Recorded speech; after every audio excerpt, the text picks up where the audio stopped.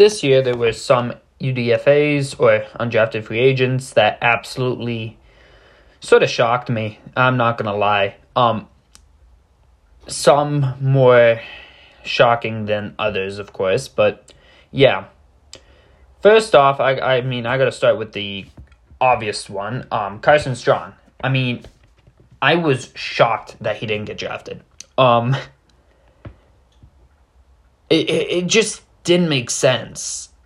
He went all the way from a first round pick, to not even drafted.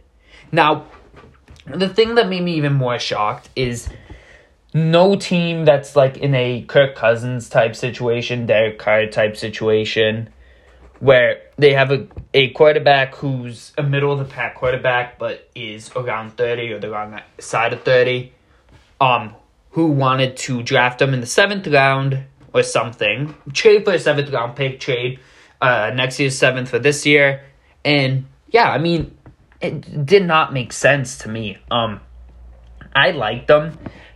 He did have injury issues, but it just didn't make sense that he did not get drafted, to be completely honest. Next up, definitely is Justin Ross.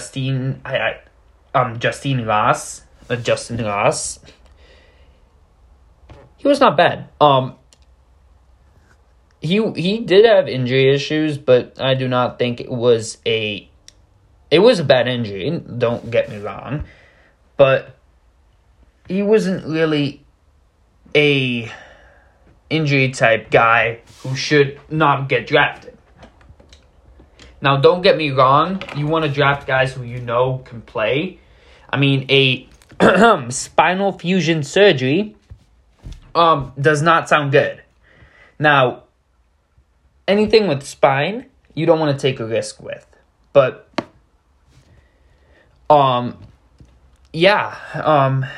that was definitely a pick that sort of shocked me that he didn't get picked. But he is on a good team. He is with the Chiefs. Maybe he will get some game time. Hopefully he does. And maybe he can make a name for himself there because the Chiefs definitely do need receivers. The only guy I can think of who they got is MVS. And they probably they drafted Sky Moore as well. So he could be maybe a 4th or 3rd receiver, which would be very nice for them. And it really just also depends on how they use them. I mean, if they do use them in a slot or a Tyreek Hill type situation, that would be nice. But if they use them in a type of situation where they just put him in kick return and special team only, I don't think he's going to do much. Next guy is Sterling Weatherford. According to many sources, he was sort of like your Wish.com Kyle Hamilton, your Target type Kyle Hamilton, just your goodbye type Kyle Hamilton. But I was sort of surprised he did not get drafted. Personally, I did think he was going to get drafted around the 5th at earliest, 6th or 7th. It seemed more to make sense for him, but he didn't get drafted. I don't know why.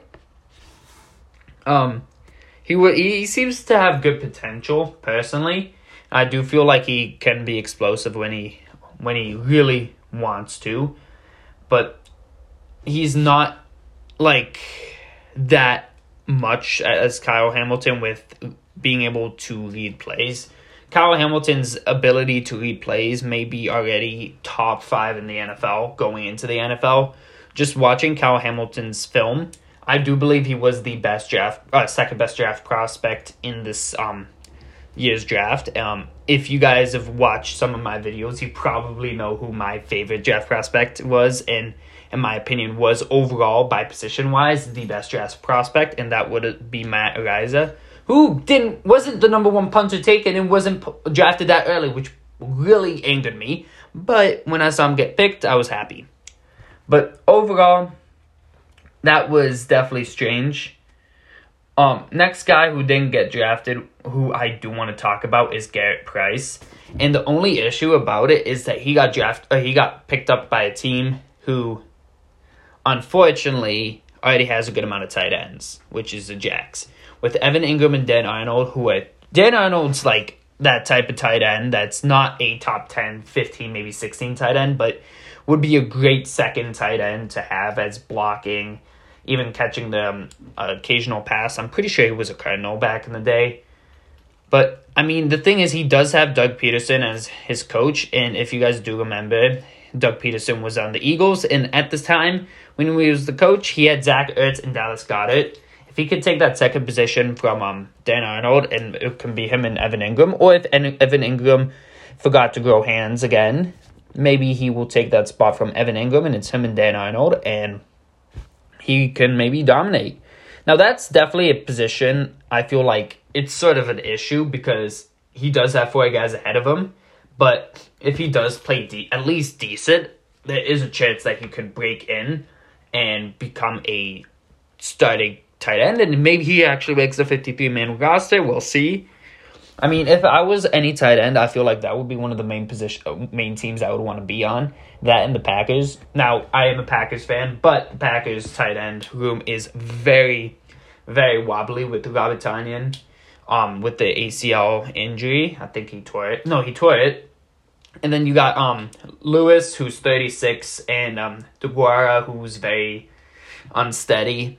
I mean, the Packers, I'm pretty sure, did draft a tight end, so maybe it won't be as sure to get in, even as an undrafted free agent there. But for that team, I think he could make it. Next guy, definitely, who I do believe not only is a great undrafted free agent and was one of the better ones, but I think should make the roster, is Dallas Flowers. He is on a Colts team that do have good corners, but I do believe that the Colts will try to have him stay on the team and won't let him go into the practice squad, because the practice squad is sort of difficult to keep guys on, because you may like a guy and it's like, you know what, we'll put him in the practice squad for a couple weeks, see if we get an injury and can call him up. Next thing you know, you got the Tampa Bay Buccaneers calling, you got the Jacksonville Jaguars calling, and they need a guy, and they take your dude, and you're down a player. I mean, the Packers, I'm pretty sure, did that with Allen Lazard. We took him off Jags practice squad, I'm pretty sure, and now he is a starting receiver. That's the one thing, I guess, is the downside of that. Any team can really steal your dude, and they could be a starter, they could be absolutely nothing, and it doesn't matter. I mean, we'll see. That's really the only guys who definitely stuck out on me. I'm guessing also Jalen Wydermyer was a big guy who stuck out on me. According to the CBS article that I quickly pulled up, he was the first round tight end in the way too early 2020 mock draft. And now from being a first round pick to being undrafted in one season, wow. I mean, he is on a Bills team that he could sneak in. There are some guys who probably will beat him out, like Dawson Knox, O.J. Howard, and Tommy Sweeney. But they do 4 tight ends, which could mean that he goes in as fullback. He could sneak in, but overall, my hopes are too high for him. But yeah, that's honestly shocking. I mean, that's every year you look at like a way too early mock draft, even the ones that come out now, which I think it's stupid that they're coming out now. But you see these guys on there, and then maybe 1 or 2 of them doesn't go drafted. I mean, that's honestly one of the crazy things about football.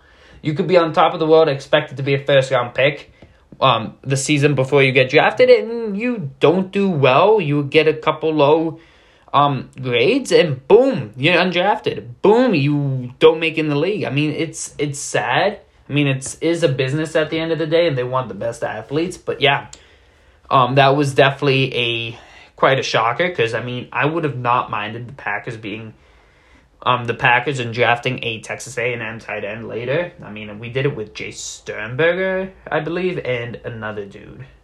But yeah, overall, very interesting draft. I do not believe the draft was as strong as years past. I do believe the strongest guys weren't in positions that would be drafted high. But next year's draft already does look like it's going to be pretty good. So we'll have to just wait for that. Thank you guys so much for listening, and I will see you guys next week. Adios.